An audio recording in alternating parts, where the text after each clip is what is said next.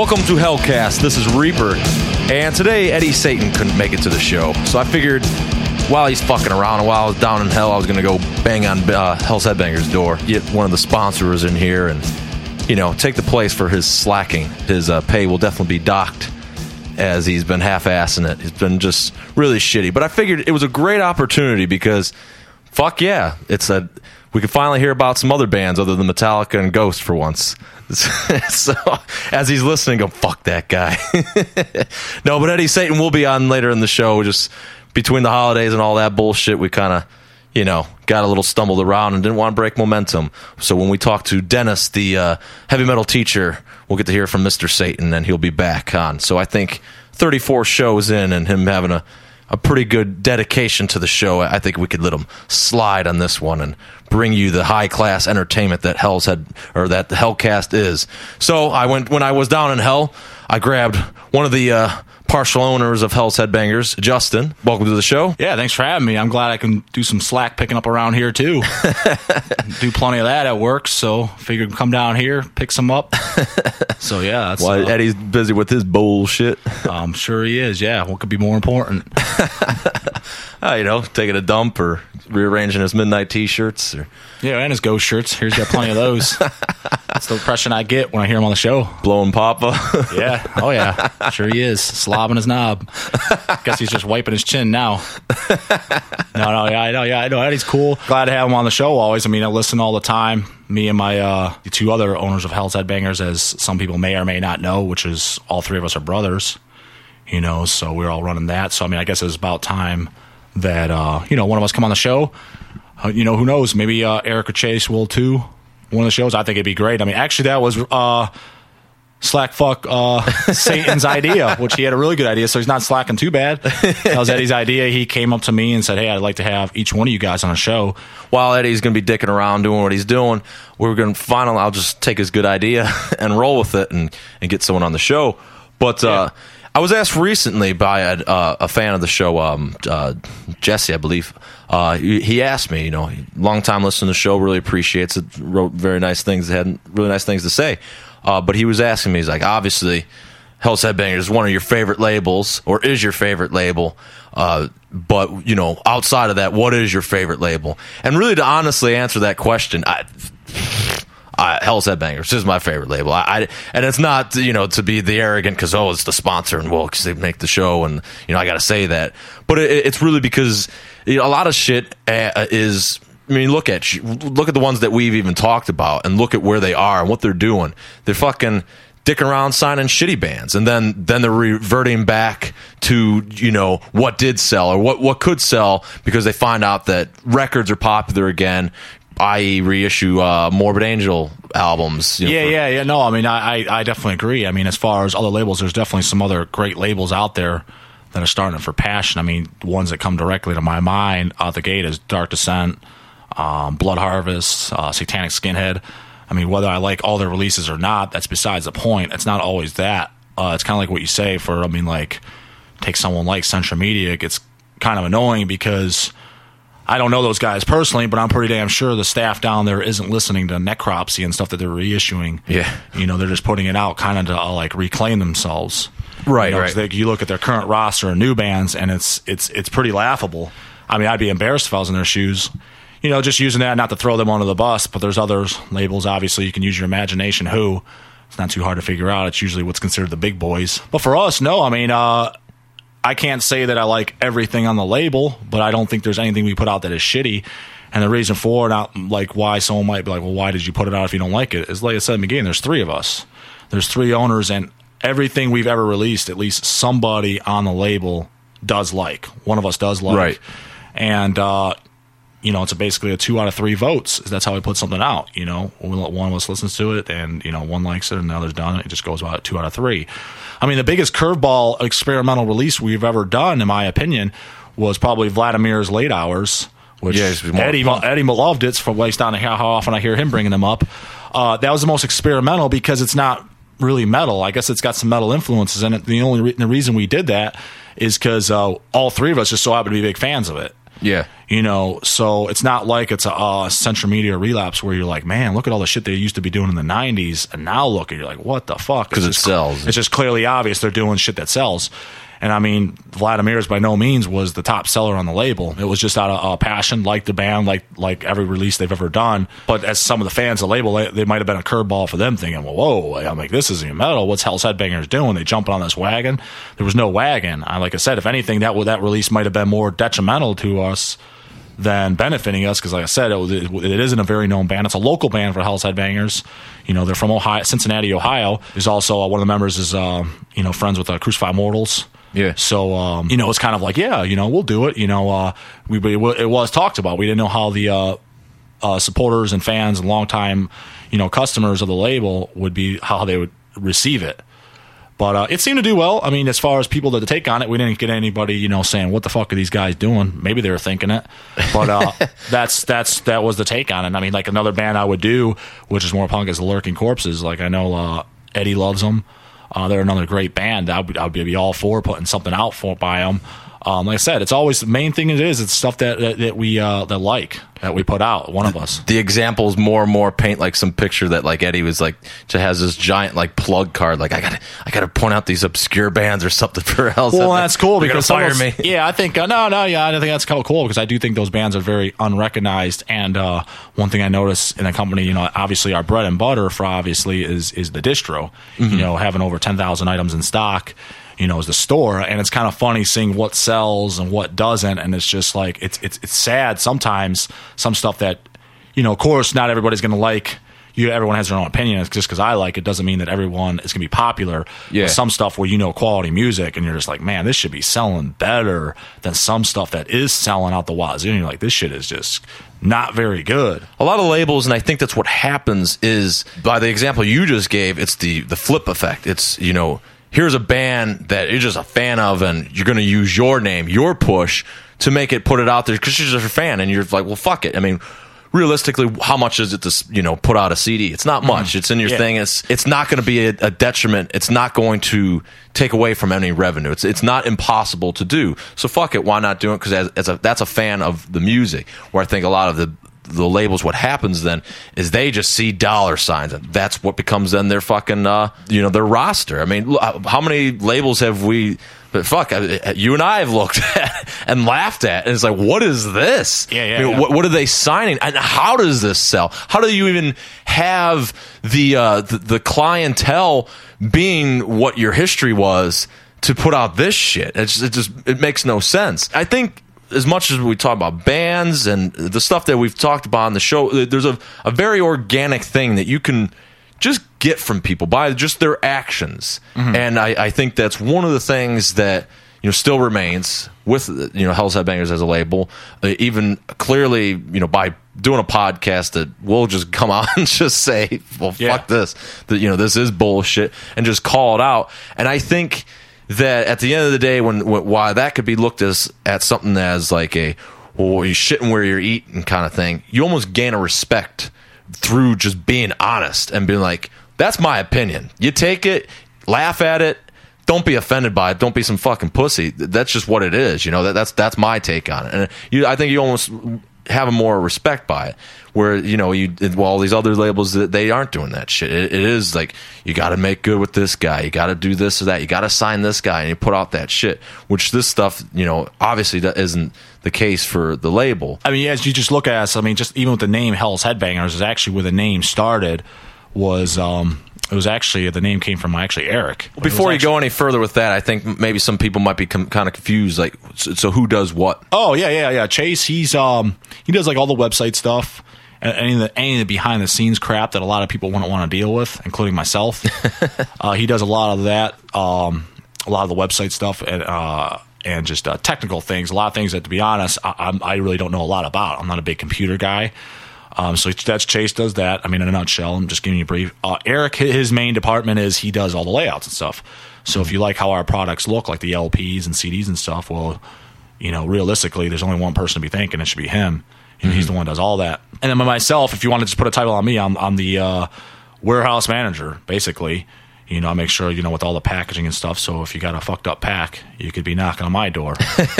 So, yeah, I manage that and just, you know, just hold the whole warehouse, you know, obviously the inventory and stuff, which is massive.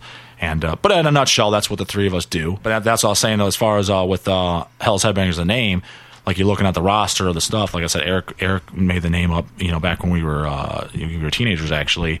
And it was represented because, I mean, some people may look at it and it'd be like, damn, these guys, you know, they release, you know, black metal, thrash metal, death metal. They release some heavy metal bands like Armor, and they're like, fuck. I mean, they're all over the place, and it's not a central media all over the place where it's like this is even a subgenre. This is what the fuck is this? Yeah, there's none of that. And the reason was for the title Hell's Headbangers is exactly what it says. Hell's Headbangers. It's across the board. We're not strictly death metal. We're not strictly black metal. It's what we like. And it's realm of music. I mean, if any of the three of us have outside music tastes, if anybody's listening to fucking Madonna or something, which we're not, but if we were, certainly we wouldn't bring that to the table. Yeah. It's keeping in the realm of this kind of music. You're a fan of it, bringing that to the table. That's where the name came from. So that's why we're not restricted. Some labels, which are respectable labels in the underground, like some of them restrict themselves to like, I'm only releasing death metal. And it's like, you know, that's cool if that's what you want to do, but it's like you're kind of handicapping yourself too. Yeah, well, and that's kind of what Eddie always kind of says too. Just with the metal genre, like I don't know what the fuck to label this. You know, it's metal. Just listen to it. It's good. It is. It's just kind of like, how can you almost restrict this shit? Because take a band like Merciful Fate. How can you like? To this day, sometimes people, I mean, listening to it and knowing all the genres, in my mind, you know, it's heavy metal with satanic lyrics. But back then, people were saying like, "Oh, it's black metal," or it's, you know, it is just heavy metal, or it's, you didn't really have a genre classification for it. You know what I'm saying? It's kind of like, so what if you're a strictly black metal fan? You don't like them now, or if you are a strictly black metal fan, you do like them. Well, hold the phone. Whether or not they don't sound like Dark Throne, obviously. So yeah, that's why they had the restrictions. It's kind of silly, in my opinion. Bust out the typical questions, but it seems to be, you know, maybe a wonder for people, or just that, you know, don't really know how like music and shit works. If someone were to say, "Hey, I want to start a label," what would you tell that person? Oh, for them, that it's just like I said, when we were just kids. I mean, I would just say consistency is the biggest thing. Put out stuff that you like and that you believe in, and put in the work. You know, if you think you're just going to put it out and hope it just everybody's going to come to you and buy it, well, you got another thing coming. That's not going to happen. So you just understand, put something out, but you're going to have to push it. You're going to have to start a website. Hope you like doing trades, because everybody likes to trade. If you think you're just putting it out, and trading the product for other products. Well, yeah, trading the product with other labels and other distros, because a lot of I'd say 99% of people don't wholesale. They want to trade because they want to move their product. So you better be well aware of that. You're going to have to do trades. So in other words, you're going to have to start a distro. So yeah, understand that. You're going to have to start a distro. It's going to be a lot of work, and put out products that you believe in, and just keep doing it. Be consistent with it, and eventually, if you're doing it right, it should go somewhere. I mean, because I remember when we used to do this, you were kids, teenagers in high school, and all of us had jobs at the same time. We were just doing this part-time for fun. We had no ambitions of starting a business, had no ambitions of getting it to the level that it's at. It was just release after release. Oh, fuck yeah, I like this, I like that. Actually, my part was, for some of the releases that you see coming out, the biggest things, in case people wonder why do they do these re-releases, stuff like the Immorticians, the Incantations, Decease, Macabre, Centurion's coming out next. I mean, up soon, not next. It's 2014. Those were basically albums or CDs that I really was a big fan of, that I loved, and I wanted to see them come out on vinyl. That was, you go as early back as Deceased, Fearless Undead Machines, I think would be the first one that was on CD, never came on vinyl, and just basically contacted King and the band and Relapse Records, the licensing from, and put it out.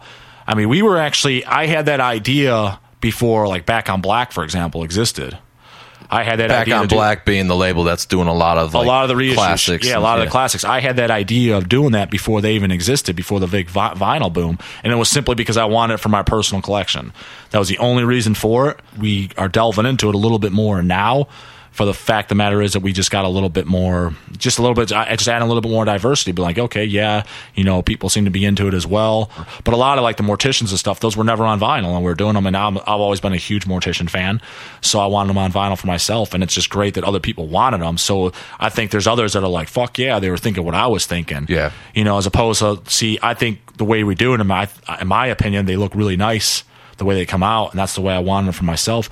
Someone like Back on Black, man, you get them, and a lot of times the covers are fuzzy, or they didn't clean them up very well, and it's like, fuck, what are you guys doing? It's just kind of like they're just kind of cranking them out, which just looks like it's obviously for money, and that shit's irritating. And I'm not saying all their stuff's like that. I mean, they have some nice looking ones, but we're not, obviously, it's very obvious, or at least it should be, if you look at the history of the company, that we're not just cranking shit out for money, as opposed to a lot of these other guys. They weren't doing it until the vinyl boom. They just said, oh, kids want this stuff, so let's put it out. Yeah, they're not taking the risks. They're not taking the risk. They know it's a sure thing. In the beginning days, like doing a day job, then coming home and just doing, Hell's Headbangers, did you at any point like kind of go like, as things started to take off, because obviously nothing in the beginning, you can have big dreams, but did you at any point get more of a clear goal in sight, or was it just kind of like just taking it as it came, like, well, we can make this happen, so why don't we make it happen? No, honestly, I mean, in my mind, like I said, get Chase and Eric on the show, maybe they thought about it differently. I'm sure we do have different opinions in a way, so they may answer this differently. But my mind, in all honesty, was just excited for release to release.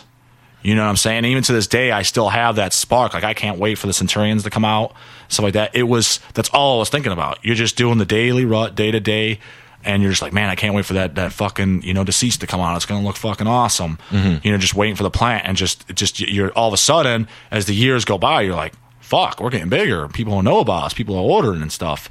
Just kept doing what we're doing. So it wasn't like dreams like, hey, what are you going to do this for a living? Or are you going to do this? How far are you going to take the label? Or what are you going to do in the future? I mean, no, that stuff on my mind was never really thought about. It was just like, this is what you're doing in life. Just keep doing it. Yeah, it's my hobby. Yeah, pretty much. It was, at the time, it was a hobby because we were all working full-time jobs. That's all it was a hobby. I want to get this big, or I want to be like hanging out with Relapse or anything like that. There was never a goal. I don't know what those guys, maybe that's what they set out to do. So how did the idea then stem then to get three brothers involved? Like, where some just got off the crapper one day and was just like, hey, let's start a label? No. What it was the three of us. I mean, when you're young and you're just getting into metal, I mean, we were into metal for a few years already by that point, probably 3-4 years. You're very enthusiastic about checking out bands, and almost anything you hear, if it's extreme and it's good, you almost like it, especially if you're going in the back, kind of like the back catalogs when you're hearing Venom for the first time, Merciful Fate for the first time, or like even like when you get to the what's got like a lot of the 90s scene, you get all the 90s death metal stuff and hearing that all for the first time, the extreme black metal stuff, it's fresh, it's new. So of course it tears your face off if that's kind of music is appealing to you, which obviously it was to us. So with that being said, is there was three of us, and I guess like a lot of people in the metal scene, which are just nerds, collecting CDs and records. That's what we were into. That was our hobby, that was our interest. So we were being nerds about it. Like, if we were buying like a Carcass disc, all three of us bought it. Rika Putrefaction, there was three in the house. Mm-hmm. Each one of us owned it. It wasn't just like I owned it and they borrow mine. No, they owned it too. Yeah. So I owned a CD, they owned a CD, they owned a CD. I owned the LP, they owned the LP, they owned it. So it was like three of everything in the house. And that's a little more diverse now as you get older. I like stuff they don't, and vice versa. So that's not exactly the same as always. So that's kind of how it started. We basically wanted to start a distro. We're like, well, we're buying threes of everything.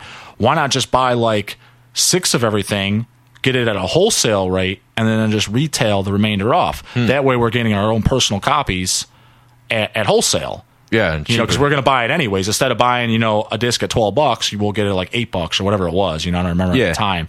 That was the mentality. That was it. It was never to start a business. It's like, the other ones, just retail them off, and whatever the extra money, maybe we can just now, eventually, as the kitty builds up, we can get our own copies for free. That'd be awesome. That'd be the dream. Mm-hmm. That's what it was. The label part never even existed. It was just a website called Hell's Headbangers, and that's what we were doing. Looking to build up our personal collections. That was the only goal behind it. That was it. Nothing more than that. And the label aspect started with the Spawn of Satan Bloodsick split CD when Jim Satanic, whatever you want to refer to him as, he wanted someone to release his band, which was the Spawn of Satan side. And he asked us at shows. We knew him for a few years, going to shows and stuff like that, and friends with him. And we're like, well, we don't know anything about that. And he kind of just took us to a local place that presses CDs and said, introduce us to him. He's like, this costs about this much to put out a CD. And we're like, oh man, between the three of us, we can come up with that and put out 1,000 CDs, put out 1,000 pressing. And that's how it started. We put that out, and then from there on out, that was our first CD release. And then from there, he introduced us to Dawn of the Dead and Unslaughter, and Don asked us if we wanted to put out an Unslaughter 7-inch. And it was kind of like the same thing. I never put out a record, but yeah, it sounds cool. Like, what's all involved? That sounds like there's a lot of work, whatever. So, well, here's the pressing company or whatever, and it's going to cost X amount. And it was the same thing. Like, all right, well, we're working. Y'all save up some money, and the three of us, like, divided by 3, because there's 3 of us to fund it, put it in, and put it out. Right. That was it. I think, the label had a notoriety, and especially in the Nunslaughter department, just really elaborate. Not just like, you get a nice glossy cover, gatefold cover or something on a thick stock, like elaborate, it's like it folds out. It's crazy shapes. There's maggots in the vinyl, like just elaborate shit, artistic. Yeah, well, the thing is that's kind of the cool thing, the funny thing about it, and not to toot our own horn. If we didn't do it, I'm sure we at least helped it, that we kind of helped bring the vinyl back to life in the scene. Because if you look at like late 90s, early 2000s, vinyl was kind of like dead, in all honesty. Even big bands, the bigger death metal bands, like Immolation at the time and stuff like that. I remember like an Unholy Cult came out on vinyl. It was like either limited to 500 or 666. Nobody was even really doing 1,000. And why? Because there wasn't demand to move it. No one could move it. Like labels like Merciless Records and stuff, they couldn't move it. There was Iron Pegasus. He was doing 500s of stuff like that. Both labels in Germany. Yeah, both labels in Germany. What's the vinyl? Pretty much the vinyl. Yeah, exactly. The Kings of Vinyl over there. But like, I mean, the vinyl hype, when did that explode? Maybe that was around 2005 or so. I get kind of mixed up with years. I just seems to be within that time frame, yeah. And I kind of believe that part of the reason why people started getting interested in vinyl is because kind of the stuff we were doing. Like if you look at like Nunslaughter Cerebus, Nunslaughter Burn the Cross, the Toxic Holocaust, Evil Never Dies. Picture this, we did with the die cut covers. We were doing this elaborate stuff that nobody was doing. At least at that time, no one was doing, and definitely not in the underground metal scene. So I think people were seeing these releases and getting them like, man, this is some cool shit. And that kind of helps people getting interest in vinyl. Now, I'm not saying I'm not taking all credit, because vinyl seems to be came back in other subgenres too, of course, like even like classic rock and stuff like that. So I'm not trying to take all the credit. Many people say that the rap guys kind of kept it alive because they're doing DJ and stuff and squeaking records and stuff. So I'm not trying to take credit for bringing vinyl back alive if it sounds like that, but I think we deserve some credit on that aspect, or either that or it's a hell of a coincidence, because we were putting those out and people were making comments out the ass like, man, you guys are doing some cool ass packaging and shit, and all of a sudden 2-3 years later, vinyl, all of a sudden people don't like CDs no more. You're a poser if you buy a CD. It's records only. All of a sudden that's the common in the underground. Things go in circles. So maybe it's either we helped bring it back, or maybe we didn't do jack shit, just right place, right time. Well, it's one or the other. And by that being said, it might leave people though that have a skeptical view to it, or just a questioning, debating view to it, so to speak. Why the elaborate packaging? Did you try to do it as a selling point, or where did the elaborate packaging? No, elaborate packaging. To be all honest, I mean that's actually mostly to thank, as far as the idea of it, was Don and Unslaughter.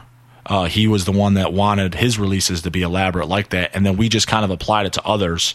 Like one that comes to my mind was like the Slaughter, Fuck of Death picture disc. There's a die cut cover, the Toxic Holocaust, Evil Never Dies. Then we did Hell on Earth. Well, it seemed like a lot of people too just almost like expected it. Like, well, fuck, I want to be on that label because they're going to do this. Yeah, we've had people make those comments. Yeah, so the idea certainly was brought up by Don and Nunslaughter, and then obviously we were for it because as collectors, yeah, that's cool as fuck. And I think that people that have been longtime supporters of the company are like, man, why don't they do that as much anymore? And actually, the reason to answer that question is because it was actually Eric and I that used to work. Like I said, we had a full-time job, but we used to work for a printing company, not pressing the records, but like the print work and stuff, covers and stuff. Yeah, well, we were able to do that. We did all that stuff by hand. Well, now obviously we do Hell's Headbangers full time. We don't work there no more, so we don't have the facility to do that. That's how we started off, almost kind of like the Misfits or something. They were doing their records by hand. Well, I can surely tell you, Jerry only ain't doing records by hand no more for the Misfits. If you look at our stuff, I mean, like I said, take the Macabre Dahmer for example. I think it's a damn nice packaging. It's nothing elaborate, but it's a nice looking release. Gatefold cover. The picture disc, the whole splatter vinyl. I mean, try to keep it a really nice record, but we'll do some elaborate shit. I know the Nunslaughter Acid Witch split 7-inch, which is coming out soon. That's going to be a pretty elaborate one. So we do try to do it, and not to mention you can't do elaborate on everything, and also not everybody wants that. You know, you get a lot of people that are like, oh, records are for listening, they're not toys. You know what I'm saying? So not everybody wants elaborate. You know, there's a whole punk attitude too, where they're just spinning their records. They don't care about condition. They basically use their covers as doorstops. You know, so. And, you know, it kind of spawns another question, though, because you haven't just said working at a printing company. People kind of were accusing that Hell's Headbangers is up to, like, bootlegging material, and perhaps just now even fueling that fire even more by hearing, like, whoa, they worked at a printing company. What do you say to that? Oh, yeah. That's been a topic that's been brought up by people, you know, accusing us of bootlegging and stuff like that. What I have to say to that is that's not true. And as far as working in a printing company, well, number one, like I said, is printing the covers and stuff. We're not pressing vinyl. And just for the record, no, we don't have a printer in house. Like I've seen some comments back on forums, like, yeah, they got a printing press in their warehouse. It's just kind of funny how people just assume and they never even seen anything. Yeah, I mean, of course, it's no mystery. Do we have some bootlegs in the store? Yeah, sure we do. But the fact of the matter is like I said at the get-go, it's Hell's Headbangers. We carry all metal. You know, and like it or not, there's people that love those things and that collect them. And face it, that's kind of how the underground started with tape trading and stuff like that. People were dubbing demos and trading them and just you know, replicating the covers just to kind of move the music. And a lot of times, two things about bootlegs. If you don't like them, number one, don't buy them then. And number two, as far as on the band's end, is just make your stuff available, and it wouldn't be bootlegged.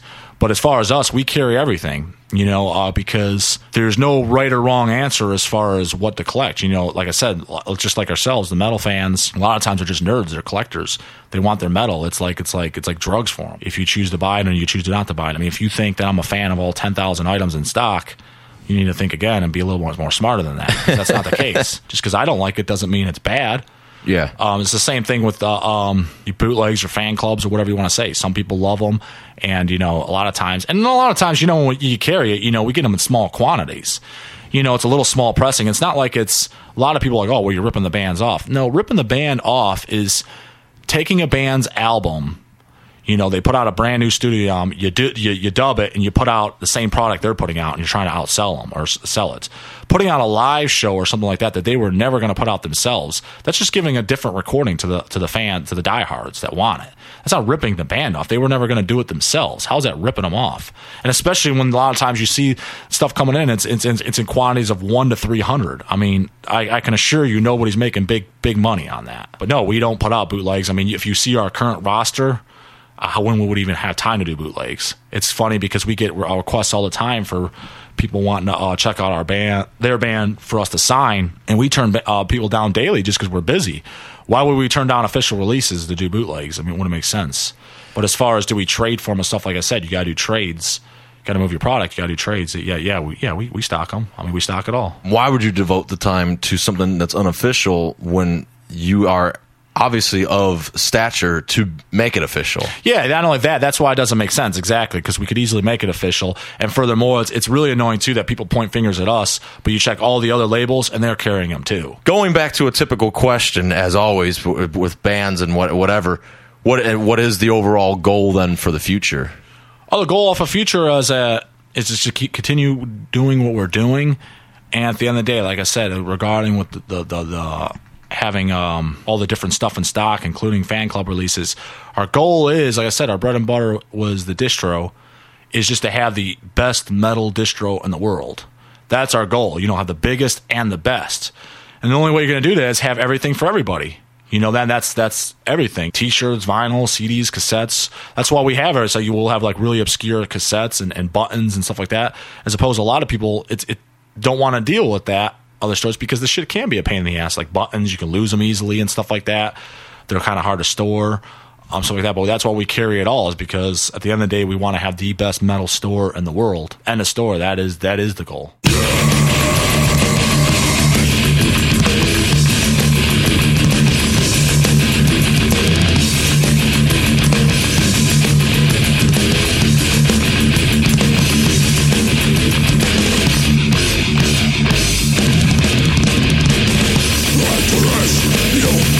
Messiah, we make the first, ready to a Messiah.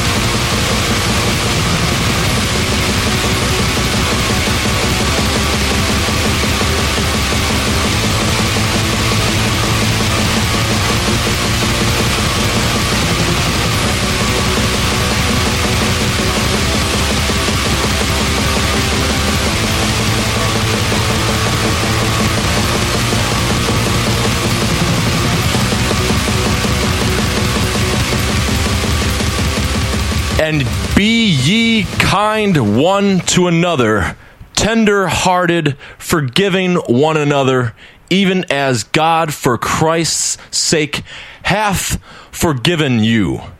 I have no idea what that means. For Christ's sake, what does that mean? Yeah, exactly. But maybe we can turn to the phone. But now, a lot of people have asked us, when are we going to do kind of a touch base with the fan kind of thing, like live radio does? Yeah, yeah, and that was the exact response. There's a reason why we pre-record these episodes, because we don't want to fucking talk to you people. But we listen anyway. Instead, we are. And today, we have a longtime fan. I'm just making this up. I don't really think he's a big fan at all. But he's listened to one or two episodes. Long time for the whole 2 years that it's been going on. Forever. Yes. Listen to an episode or two. Give it up for Dennis. Yay. Hi, Dennis. Hello, how you guys doing? Shitty.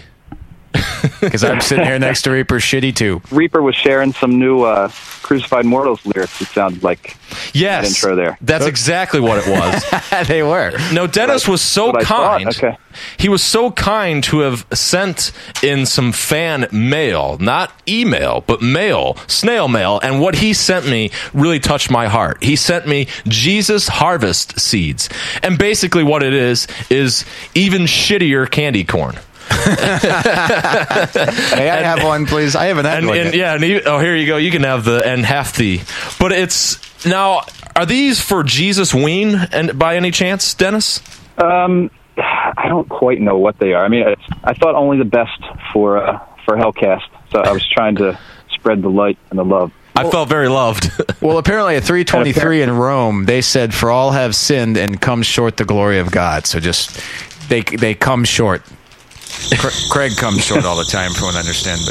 But well, sorry, Reaper. Not that we know who he was, so that right. Yeah, At night, Dennis sends out packages of Jesus Ween candy to anonymous people. During the day, he is also the metal school teacher in Delaware, and we just figured it'd be great to hear some feedback, because I had, as a kid, had a teacher, a history teacher. He once pulled me off to the side. He's like, my favorite heavy metal record of all time is Exodus, Bonded by Blood. And looking back now, I don't know why I wasn't like, that's fucking great, because I was just kind of like, huh. But at one point in class, we were talking about, I don't know, World War II or something, and he just went into the quoting, you got to fight for what you believe to be right, and everyone's just giving like this weird look and stopped, and he's like, Craig knows what I'm talking about. I was like, did he call you Reaper back then? Yes, he called me Reaper. Yeah, and that's where I was like, who? Have you ever done that, Dennis? Not too often, because I don't think anyone would know what I was talking about. So, what grade do you teach? Or grades? Middle and up through high school. So pretty diverse age range, but not too many metalhead kids often. So you got the full metal look, though. Like, you got the long hair and everything. So then you go to school, just obviously dressed down as teacher business. They don't give you like any gripe for being into metal on the off hours and stuff. Nah, nobody seems to care. For the most part, I work with quote unquote a lot of marginalized students, as they say. So they kind of like the long hair and that kind of thing. Kind of like makes you like an oddball compared to the other teachers. So I think in some ways it kind of helps some of the kids relate to you. So with them obviously being around like the modern day kids and stuff, do you ever have like a moment though, like you see some kid walking in with like a shitty metal band that pretty much something that we would probably mention My on Bloody the Valentine or something. Okay, let's say that. My Bloody Valentine or something, and walks in's like, hey, heavy metal teacher, I like metal too. Do you ever like just feel that it's like, man, I got to teach this kid history and I got to teach him about metal, apparently? Yeah, definitely that feel. Like, I don't think it would be cool to parrot what they like, but I think I'd try to open the doors to some new things that they may not know that they might think's a little bit better. Like, for example, if they just know Metallica, God forbid they actually do, but new stuff anyway. But who forbid? Yeah, kind of open their eyes to some other things. And it doesn't have to be necessarily intensely underground, but just something that they might not have known, to maybe to move them towards some of the underground stuff. They seem receptive to it, then I'll try to point them in the direction of some new stuff that they might like for sure. That'd be freaking sweet, man. You just like you go to school and like your teacher's like, hey, son, we gotta have a chat here. this my bloody Valentine's not gonna work out. let me show you something. Here's some overkill demos or something. Yeah. And he's like, yeah, you're getting all these like demos and shit. A couple years ago, there was a kid that kind of very rarely showed up to school, and he was into metal, so he came in, and I got to know him. So I would burn him CDs to make him come to school. And, I met his mom at one of the conferences, and I said to her, like, I hope you don't mind me burning them CDs, because some of the stuff can be kind of, crazy, as you know. And she was like, no, just keep burning them stuff, make them come to school. I would just think that could be almost a detriment. So at some point, like, I guess you got obviously a head on your shoulders to where you think you're not going to be, burning them, maybe something like Impaled Nazarene, give them, Only kids I'd burn anything for the kids that are in high school that I know pretty well. I mean, I wouldn't anything for, just some random person that I don't really know. There's some other kid of stuff that I've burned that he'll ask me to reburn it because his dad's really into metal. So he's like, my dad took those CDs. And kept them, so can you burn it for me again? That would suck. Hey, Dad, look what my teacher gave me. Give me those. I can't listen to them? No, I'm going to listen to them. Yeah. Go fuck yourself. You mad at me, Daddy? No. I just want this for myself. I'm too cheap to go buy the real ones. Yeah, fuck you, son. I'm going to spend money on whores and booze. Yeah, not necessarily in that order either. Right. What subject did you teach? English and math. So no history. I guess maybe listeners too, but like, man, Reaper's just cut off from the world. How, like, just look out fucking side. But dealing with kids and shit, are they just absolutely oblivious to records and tapes and stuff, like even existing, or that someone would even listen to that stuff? Because it really seems like history's repeating itself, that all the old things are coming back around, like all the styles that were like, I think like right now we're in the 70s as far as metal's concerned, that's popular. A lot of people like the doom. Hell, a lot of, as we even said in a one segment, a lot of metal guys are going to classic rock or psychedelic rock, so to speak, and it's crossing genres in a way. Does the young generation seem to be very oblivious to the old styles of metal? The ones that I've met that are into it, don't really like Disturbed and those kind of crappy bands. So, they kind of like stuff that's pretty cool. So, and then as far as the other ones, they don't even know what it is at all. They just say like, oh, it's rock. Like they think everything is rock. Like, like the Beatles up through, if they heard, Crucified Mortals or Necrophils, it's all rock. So they don't really even differentiate between standard rock and metal. So obviously a lot of downloading nowadays. Like everybody just downloads, which I think is pretty lame. Do you ever run across kids that are like, I bought this new vinyl, or I bought a 7-inch, or I bought an album or a record, and they actually mean a record, not a CD? Did you get that much, or is it all? It's either downloads or stuff that they ripped from a CD onto their iPod. I've never heard somebody say, oh, I just got this vinyl, or even like wanting to collect old, like, you want to collect old 7-inches or, old LPs or stuff, but no, nothing like that. I think, they certainly know it existed, but I don't think there's much desire to actually find that stuff, Will you like walk into an FYE or a Best Buy, and for anyone that's from a different country or an area that they don't know, those are the Walmart of music. Home entertainment. Yeah, pretty much. They sell CDs and stuff, but I've seen you go walk in the Best Buy and they have vinyl, or at least had FYE, definitely. Hell, I bought record frames from there, so they're knowing that there's people that want to hang it up or collect it, and that's what I would presume. Someone putting a record in a frame would be collecting. You don't see a 50-some-year-old man walking in there and grew up on classic rock and stuff going, fuck yeah, I'm getting my records from FYE. So it's catered to the younger audience. So it's kind of like, who are these kids? Where are they? I don't see them. Right, yeah, I don't see them a lot either. I don't go into FYE too often. That I'd rather kind of do local places. There's a couple local places that sell CDs and stuff that I'd rather go to. But they have plenty of vinyl, and just like Reaper, like you just said with the vinyl, the frames for vinyl, like they sell those, some pre-framed, some just empty frames, so you can buy vinyl. But there's a lot more vinyl than I know years ago they were selling it for like $1 a piece, and now it's like up to $20 for an LP, because people are collecting it, and you can get turntables and most places and listen to stuff on vinyl again. So, I mean, there's definitely a market for it, but I don't see a lot of, as you said, asked about the young people. I don't see a lot then, but it's definitely a market for it now. There's just within the general population, I guess. What I'm guessing, and see what you guys think, in high school, there's probably the 5%ers that will go out and find vinyl and CDs, do their own thing. But since it's such a trendy, cool thing, like I think maybe why vinyl's so popular now, like other than in the underground, whether it's the metal scene or the indie rock or whatever scene, it's like this whole hipster kind of vinyl thing seems to be like carrying it right now. And then bands like Satan Satires and all these like 70s kind of vibe bands, I think, is bringing it back because they want that. And like Witchcraft, okay, they were, allegedly they're even recording reel to reel, right? Whether they are there or not, who knows? But maybe it's not the high school kids, but it's the post college hipster, for lack of a better word, or kids that not that everybody that age is a hipster. So by your standards, a hipster is a certain age, right? No, that's not what I'm saying, Dick. I thought my name was Reaper. Change it to Richard. So I mean, what do you guys think? Do you think it's because the high school kids, and one, they probably can't afford it? Yeah, exactly. Yeah, they're expensive. That's why I'm asking Dennis, because I don't know. That's why you see that shit. Like I said, it's clearly a place that you're not seeing a bunch of. My dad's in his 50s, mid 50s. One of the classic rock dad. Like had his music in the day, has his records off in the corner. They're mostly collecting dust, but once in a while he'll bust them out. Has a heart for music, but doesn't, spend his paycheck and all his things on it. But, is wary of it. Could tell you the difference between rock and metal. Kind of like that. He's not walking an FYE, so it's it's a younger demographic, and people such as myself and you guys, we're not going in there.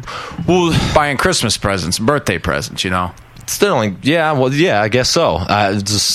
I guess it's just one of those things. Like, if you're one of these people listening, I want to meet you, Eddie. I'm sure grandparents are like walking into FYE and stuff. You think? And buying Dennis's students, probably right now, Dennis's students' parents and grandparents, probably some of them are in FYE right now going, well, Johnny doesn't know about CDs. Let's get Johnny a CD. Let's get him Justin Timberlake, and that's, Ugh.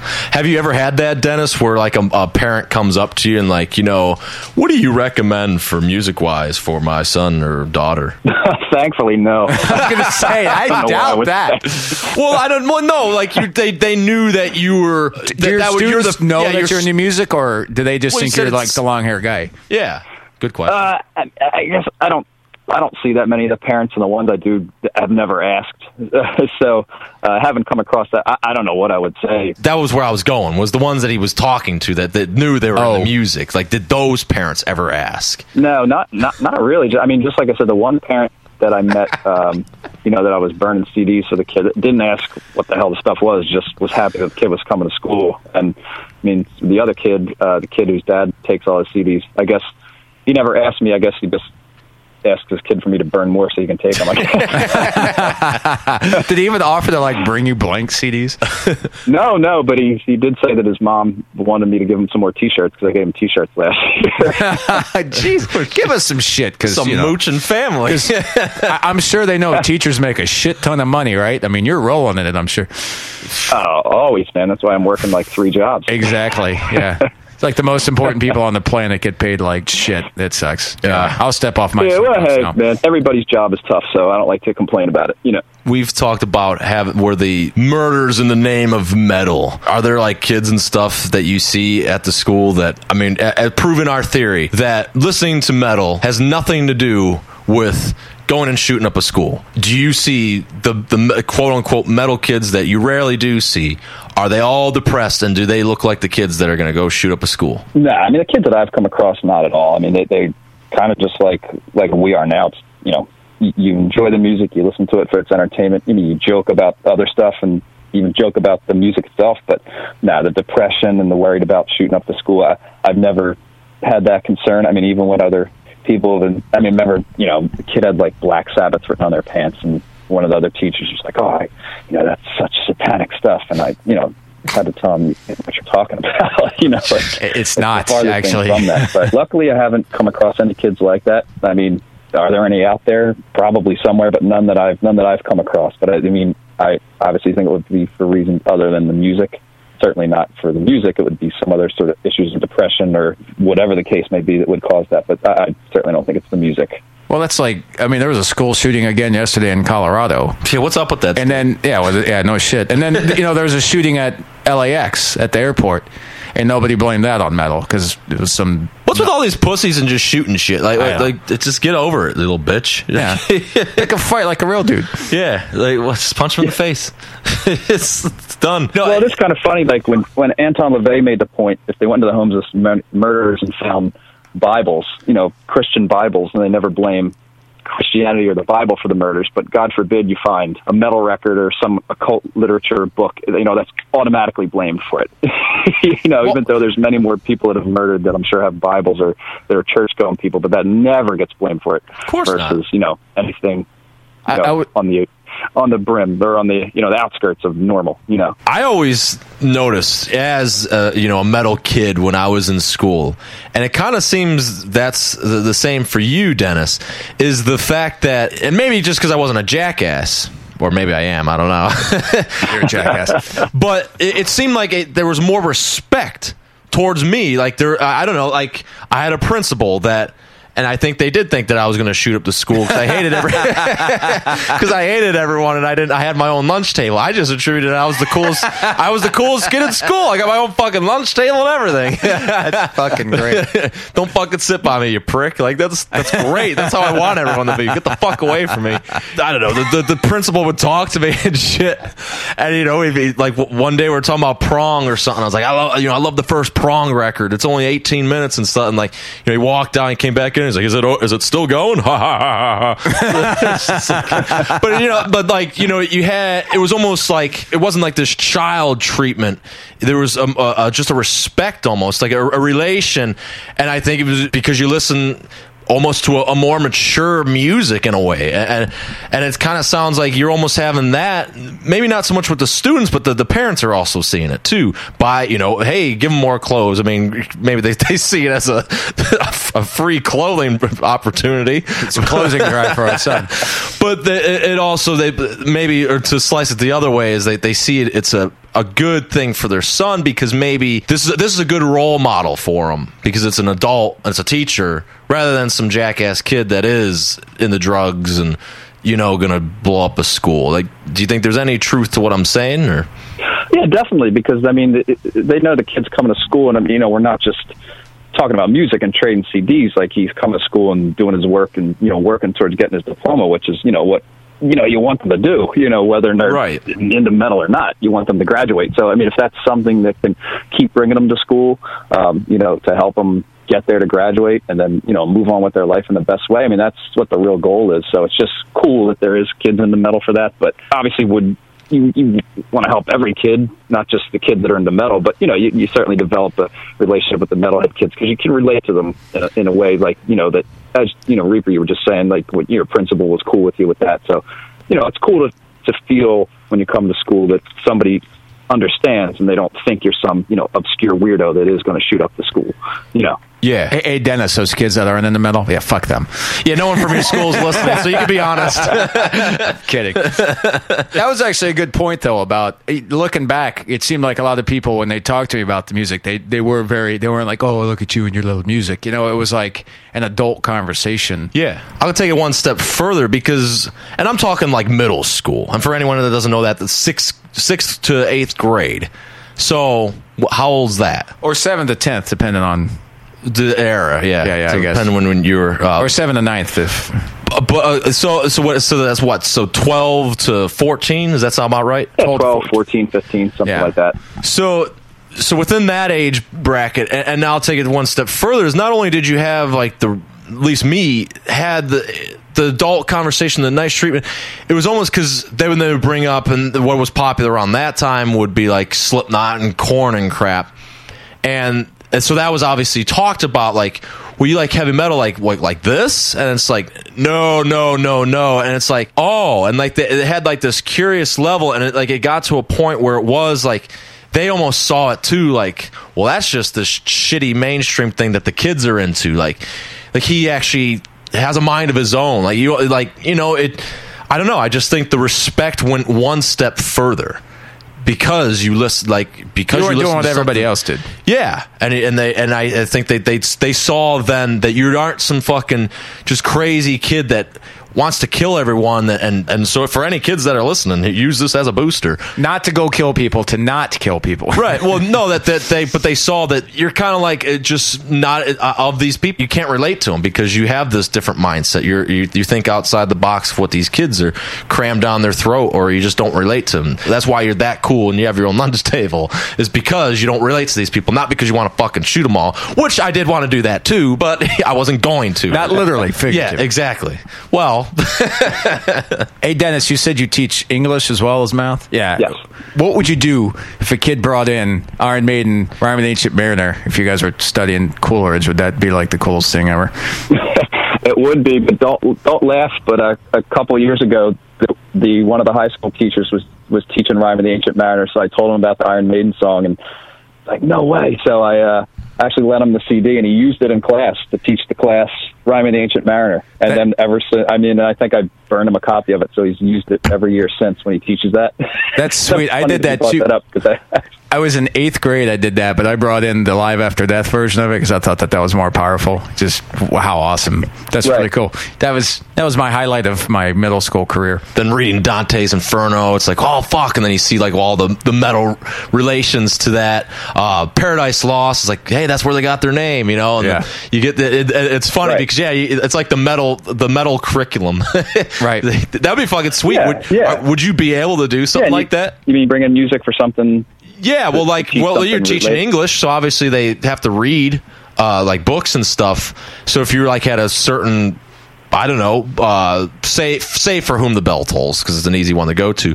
Say they're reading that, like, would you be able to let them listen to the song and stuff? Not that they probably heard it, but you know what I mean. Yeah, no, I wouldn't hesitate to it. I mean, it's like just the same standards I'd set for them. You know, anything that's quote unquote school appropriate. You know, I would use. You know, so certainly, Rime of the Ancient Mariner, For Whom the Bell Tolls, those sort of things I would have no problem using. You know, even Stranger in a Strange Land we used one time when kids were studying the Iceman. You know, that was found up in the mountains.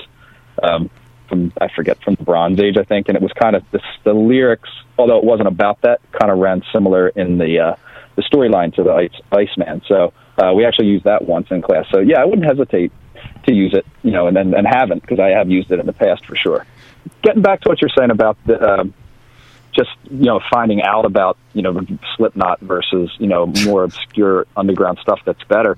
I mean, kids that do that, it's like any teacher would love them to do correct research, which is, multiple sources. So, anybody that's researching metal, you need to go to tons of different sources to find stuff. And, when you learn about different bands and how one band leads to another, it is like independent research, so it's exactly, I think it speaks to the intelligence of metal instead of just, people think it's just, dude, and stupid stuff like that. But it's much more involved if you really do get into it. Dude, that's a good point, man. Yeah, you're right.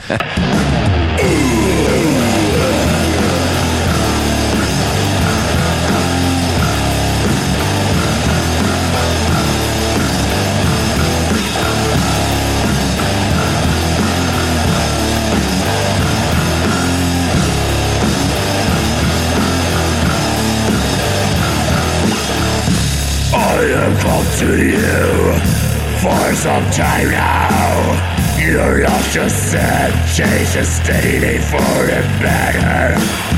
I know you want it, even though you cannot tell. All mass, my gravity might take off to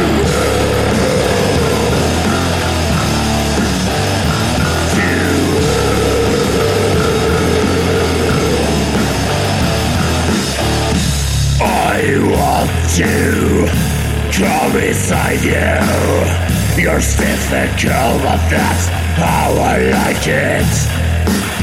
This gloomy graveyard, our lovely scenery. Just you, me, and the insects for eternity.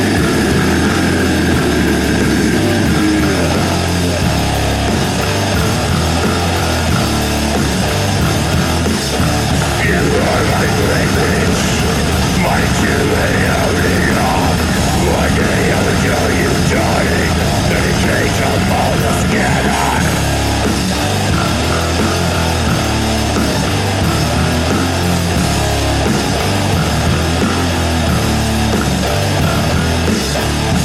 My precious necrotic flower, I remember your eyes. Just before I took your life, I like you better now. Well, you cannot scream no more.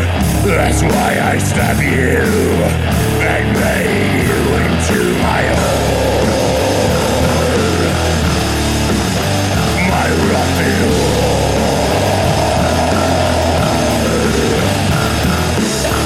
you are my cleavage, my creator love. One day I will show you, darling, dedication of the skin, your brave skin. When kissable man of slaughter, it's an holy grave and not my headstone, search mine forever.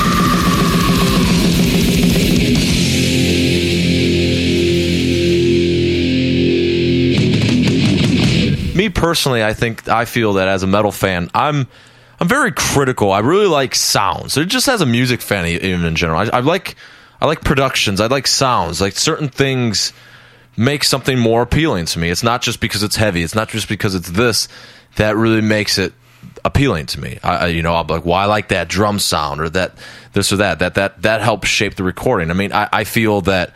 I mean, why the hell are you recording it unless you're going to make it sound like a certain thing? Otherwise, just go see it live, I mean, I realize there's more to having a recording than just that. And, it's a means of listening to a band that otherwise you're probably never going to see live, say you're in Africa or something. But with that being said, I feel that it's probably the most reputable, aside from Sunlight Studio in Sweden, where all the famous Swedish death metal albums have been recorded.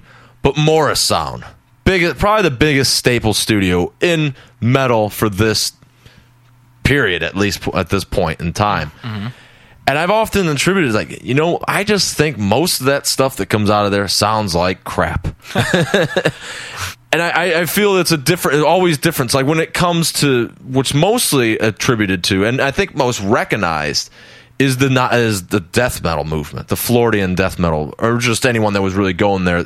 It seems like Florida just became the Hollywood of it. Like everyone was moving to Florida then. Yeah. So Morbid Angel relocated to Florida. Hell, even Glenn Benton's not from Florida originally. He's from New York City. Or New York. Cannibal Corpse was originally from Buffalo, New York. Exactly, yeah. Prime Malevolent Creation and so on and so forth. And I feel, though, it's like, there's probably many reasons and ways behind, but that became the staple, and it's kind of like it almost baffles me. Like, why would you want to go there? And a lot of there's records that, even unbeknownst to me, you don't even realize. I think Whiplash was a band that they recorded records there and stuff, and it has different sound. But for the most part, I've always just attributed it to sounding like crap. And I know that I probably not really the only one to ever think it. And I mean, sure enough, with the whole Norwegians, Mayhem in particular, no fun, no trends, or whatever the hell the X out of Scott Burns. Oh yeah, he hated Deicide. Yeah, exactly. And like Glenn Benton or not, or just because he wore blue jeans and stupid shit that Uranus is pointing out, burning an upside down cross in your forehead, I mean, that takes some balls. Killing yourself doesn't. Yeah. Just fucking cowardless. But but I think a lot of that too. I mean, not standing up for the guy, but I think a lot of that comes out of him just being childish, spurting shit off young, just saying shit, and you kind of grow out of being like, well, look, I'm really not that upset about it anymore. You kind of get used to it. Because let's face it, I can guarantee you if Euronymous was still alive, and no disrespect to Mayhem, I am a Mayhem fan. I actually like everything that Euronymous plays on. if he was still alive to this day, he wouldn't be Mr. Evil doing what he's doing. I guarantee that band would suck ass as much as they do today. Still. So let's face it, he was just a kid too, just, spouting off words. Maybe they'll make the What Happened segment at some point. Yeah, exactly. There'd be a big what happened if he was still alive. Just mark my words on that. So. But not so much to debate that, though. But as you and clearly as speaking already, it's obviously apparent that you're a big death metal fan, and we've had the conversation before, about such accusation from my standpoint, saying that I think it sounds like shit. It doesn't really bother you with that, and as someone that it doesn't that does recording quality and stuff that just doesn't phase you or anything. Or I mean, it does more so now because you could be more selective. I mean, I'll tell you what, I think the Sunlight Studio sound is more annoying than Mora sound, simply for the fact, not because I think it's a bad sound, because those records sound almost identical. Mora sound they did have ones, but they kind of progressed. The first Deicide, the first Cannibal Corpse, the first Malevolent Creation, and the first Demolition Hammer, and a few others that aren't coming straight out to my head. Those albums sound very much alike, and something they have in common, especially the first Deicide and the first Demolition Hammer, is the triggers sound like complete shit. The drum triggers. Yeah, the drum triggers. Correct. Yeah, they sound like complete shit. That I'll give you. I think the reason why it doesn't bother me is because I've heard it at such a young age, and you was just blown away by the tunes. I think in an instance of say the first Deicide, I think the songs are so strong to where they can kind of get away with it, as opposed if you just had there's a lot of bands, so there's a lot of stuff to choose from nowadays where you're like, yeah, it's pretty good. In my opinion, there was nothing pretty good about Deicide. It was holy fucking shit, this is good. And I've kind of loosened up a little bit on it, though, as I found out a little bit more. Scott Burns, who's a notable producer at Mora Sound Studio, did virtually every record for '90s death metal, especially. Oh yeah. It kind of loosened up a little bit, knowing and hearing that it was more so a label request. It's kind of like, well, that's what works, and that's what is death metal, so just run with it. And I think it was you that said it. It was like, and how could you really frown to that when realistically there was no, this is the book, this is what death metal needs to sound like. Yeah, that's what people don't understand. People have, especially the 80s dudes, the much older guys in the scene, which are like, I'm 89 down, I don't like anything from 90 up because that's 90s junk. Well, that's pretty arrogant and just ignorant, to be honest, because 90s is kind of where what's known as death metal, or what the average person looks at as what death metal is, 90s up. Let's face it, it's Possessed, Seven Churches, Death, Scream, Bloody Gore. Is that death metal? Yes, but it's not pure extreme death metal. What's looked at as death metal is stuff like Butchered at Birth, Human Waste, Gorefest, Mind Loss, Sinister Cross the Styx, that kind of sounding music, Immolation. That's looked at when the average person thinks of death metal, they're thinking of stuff like that. No offense to people that are loving, Hellhammer, Slaughter, Death, Possessed. I love those bands too. No disrespect to them whatsoever. But at the end of the day, that's what they're looking at. They're looking at stuff like, Cannibal Corpse, Deicide, Morbid Angel, stuff like that as the defining sound of death metal. So with that being said, a lot of it was starting, either 89 or 90, and that was when it was being defined. The music was kind of unborn. That sound was unborn. So they're kind of, everyone was trying to figure it out together, Scott Burns included. He's probably just he's just one guy, not that his opinion's right or wrong. He's just like, I'm hearing this extreme music, this heavy down-tuned guitars, these blasting drums, these growling vocals. Here's my take on it of what it should sound. So he produced it like that. Either you agreed with it or you didn't, and there's no right or wrong answer. I mean, he didn't have no book to go by. He didn't have nothing to refer to. He had to go by that. And so I think that's part of it when people like to rip on it. And then as far as the bands putting in their 2 cents, you got to remember, you're looking at Glenn Benton nowadays. You're like, oh, this is this 45-year-old man. He was, what the hell was he in 1990? I mean, he was a kid. Yeah. They were all kids. They didn't fucking know. They were just learning it. They were excited. They were full of testosterone and energy, and they just wanted to play aggressive music. They were just happier than a pig in shit to have a freaking recording budget or even be assigned to a label. That's what you got to understand. Now, someone like Sunlight Studio, which was a little bit more annoying, I mean, fuck me, even to this day, those records, you're like, God damn, how many records you need that sound just like this? Don't get me wrong, I like a lot of records like that. I like the Swedish Scene, dude. I love Like an Ever-Flowing Stream and The First Grave and, the first couple Graves, Carnage and Entombed and Unleashed. I like those bands. I like that stuff a lot. But for bands to be still coming out to this day and sounding like that, it's like, fuck, I don't really think Morrisound's doing that. Because even if you take a band like, listen to the second Cannibal Corpse, Butchered Birth, that doesn't sound like Eating Back to Life. Then certainly the third one, Tomb of Mutilate, doesn't sound. Each one sounds a little different. And even a debut record like Monstrosity's Imperial Doom, it doesn't have that shitty Trigger sound. I think he was kind of learning as going. You know, Imperial Doom has a really kind of like beefy sound, in my opinion. You could tell it was at Sunlight, but it wasn't like, holy fuck, Dismember and Tomb, they sound exactly alike. It wasn't like that. So I don't think they deserve to be ripped down as much as like Sunlight, for example. I feel though there's a little bit of a difference though between the parallels of Morrisound and Sunlight Studio. I think the difference between the Swedish scene though was it wasn't exactly the studio that made the sound. It was the guitar tone, and you know, it's just the style of vocals. You know, I think it's often, or at least within my circle, been said like Entombed or Dismember were more of, for lack of better explanation, in general as it may be, hardcore kind of perspective of death metal vocals, where it could have been more of a snarl or growl, and it wasn't, and so that's a little more defining to it. But I mean, you can get that sound anywhere. Fuck, I mean, even Unleashed, the first album, that wasn't recorded at Sunlight Studio. Yeah, and that's why that record, and it sounds different. It sounds different, exactly. It sounds different than the other ones, exactly. But I say, like, even with Morrisound, I didn't think they all sounded the same. I think that the biggest disappointing thing with Morrisound was with what he did with some records. I mean, like, for example, the first Deicide, the triggers sound like shit. Yeah. The first Demolition Hammer triggers sound like shit. Death Leprosy, I know a guy that hates how the drums sound. They sound like trash cans. Hey, that's me. Yeah. So Death Leprosy, there's that. So I think they kind of butchered that. And also, I think one of the biggest butcherings they ever did was the band Master. I mean, on the Seventh Day, God Created Master, the songs on that are actually pretty good, but the triggers are so horrendous that I can't even listen to that record. Yeah, but as I asked Paul, man, and it made light to him, man, you got many versions of those songs to get acquainted with. Oh, yeah, and not to mention, but I mean, and that could be support your theory too, because like the first Master record that debuted, I think is good, but nothing compares to the unreleased 1985 recording. I mean, that smokes everything they've ever done. So who knows? Maybe Morrisound ruined that recording too. The self-titled, like I said, it's good, but it's not. So maybe if you did hear some of those Morrisound ones on a different, recording, that would be even better. But no one would ever know. Yeah, I just feel that they're like, and using the Swedish example again, I think what's iconic by Sunlight Studio, and realistically, I'm not even totally.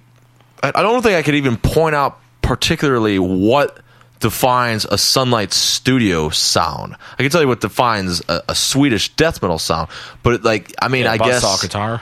Yeah, the buzzsaw. But I mean, like I said, you could do that anywhere with a microphone and a freaking. Well, they're doing it now anyways. I mean, there's a band from Mexico called Dark Creed, which came out did an album called like Dark Regions, and that's like you would have thought it was from Sweden. I think we played that in the show before. Yeah, good stuff, real good stuff. Like I said, I'm not ripping on the Swedish scene. I'm a big fan of it, but it's like, goddamn, you don't need 2001 bands that sound the same.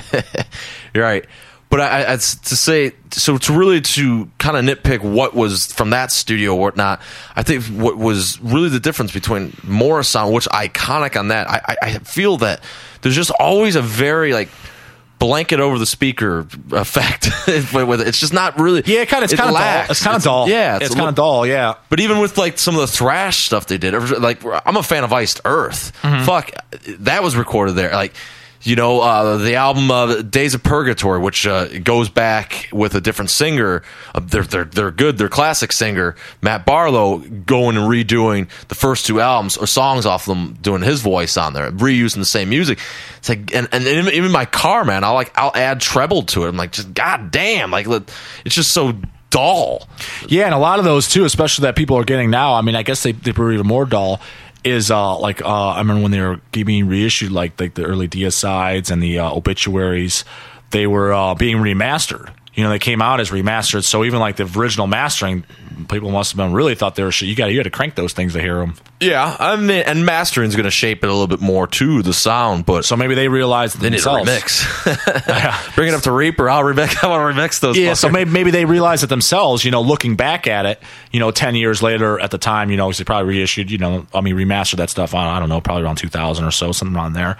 And most of those recordings were 1990 or 91, majority of them, even 89 for Slowly Rot. They probably maybe looking back at themselves being like, oh, these don't sound as good as they could have. Like I said, I think it was a learning curve for everybody. And I think one of the things, the bands are slightly to blame, but they are and they're out. They're young kids. Is they were kind of just copying each other. Like, well, Death went there. I live in Florida. Let's record there. Where the hell else are you going to go? Right. That was in their mind. Or like, this is the closest studio. They've recorded death metal as opposed to Billy Bob Joe down the road. He's never recorded death metal, so he doesn't know what the fuck he's going to do. So I think a lot of them, they weren't just, they are almost like it's a risk to go anywhere else because no one's going to know how to handle this music. Yeah. Good and point. I think that was a lot of that for sure going. Like, that's an accurate statement because if you listen to Eating Back to Life, Glenn Benton, he's doing backing vocals on that. Well, I'm sure he just recorded his album right around the corner that time because they're both 1990. He did backing vocals on Cancer's Death Shall Rise. They're kind of like, pretty much hanging out at Sunlight. So I mean, they're kind of just like, well, so and so's a death metal band. They record there. They're my friends. Why would I go anywhere else? Why would I take the risk of maybe if it sounded like shit? But in the case of a band like Cancer being from the UK, you'd almost think that it'd be cheaper for the label standpoint just to fly them over to Sunlight Studio. Yeah, but that was their second album. I mean, maybe I'm sure at that point that's it was what they wanted. Yeah, well, exactly. I think that was probably a trend because again, when we're talking about the labels, Roadrunner and stuff. I mean, I always got the impression they just give a shit about what sells. They're probably like, oh, well, the kids. I think that's clear. Yeah, the at this point, like the kids want more sound. That's what they buy. That's what we're going to give them. And that's why, if you notice, for example, with Hell's Headbangers, I mean, there's none of that crap going on. It's literally like when we sign a band, you record wherever the fuck you want. We don't give a shit. Yeah, they just give you the album. They just give us the master disc, ready to roll, run it. That's what it is. But is that really a back to the Hell's Headbangers thing? But is that really a thing that you elect to do because that's what works best, or is that just kind of like, well, it's just easier to do it that way rather than? Well, it's not. I think the bands. I mean, I don't think the label should have any damn say of what the band does. The band is the artist. Mm-hmm. The label shouldn't be telling them what to do. The band should. I mean, the label should sign them because they like the band for what they're doing. They like the artists. Not, hey, we're going to boss you around and tell you what to do. I can't even. I mean, that blows my mind that any band would even accept that. If I was in a band, I'd tell you to fuck off. So yeah, that's actually kind of mind blowing. So needless to say, there won't be any more relocation to Morrisound. We're going to be or come to Reaper Metal Studios. We'll get a job. Yeah, no, I mean, I wouldn't be against releasing somebody that would record at Morrisound. If I liked it, I liked it. If I don't, I don't. It's that simple. And obviously, I mean, certainly whatever Morrisound's doing now, to be honest, I'm not. I don't know. I know it exists, but I don't think Scott. I think mostly notice to say Morrisound might be fuck them. They're giving us a bad name. We got to sue some Hellcast. It might be. It's mostly I just think Scott Burns as a producer. And he's long since out of the scene, I believe, or not. Yeah, I don't really follow him. Like again, I mean, I wasn't a really a fan in general of him. I wasn't a fan or not against him. It just so happened to be, he's the guy that produced records that I just so happen to like. I didn't like him because of him. I liked him because of the artists. I thought they did killer songs. They were writing stuff that was appealing to me, both musically, lyrically, everything. Was what I liked. He just so happened to be the guy that recorded and produced it. I wasn't like getting a T-shirt of Scott Burns. I was getting a T-shirt of the bands, the albums. Those are the artists. They're the ones that written it. If without them, he'd have nothing to produce. He'd be out of a job. So then, minimally, they could at least record it in their garage, and you'd still have the music. It just wouldn't sound the same. Well, I think at the end of the day, that's what really a lot of people are able to look past recording qualities and stuff. Maybe it's just one of the nerdish features of. Yeah, I mean, well, take a look at Death and Mantis. I mean, their demos are better, in my opinion, than any album they ever put out. Those are in their garage. So, thanks Scott for those trash can drums on Leprosy. Well, that's all for Hellcast this time. I'm Reaper, and you can get a hold of me at hellcast@hellsheadbangers.com. And since, this has been from our sponsor at Hell's Headbangers, you want, by all means, if you hear anything that you like from now or anything on Hellcast, please pick it up now because you got the boss on board here. We want to keep the funds going, to keep the show going. But if you want to give a shout out or be like, hey, you're kicking ass on the show, come back. You know where to reach them just by putting your fucking special instruction on your order. Yeah, you can do that too. So we'll talk to you next time when Eddie Satan has got off the toilet.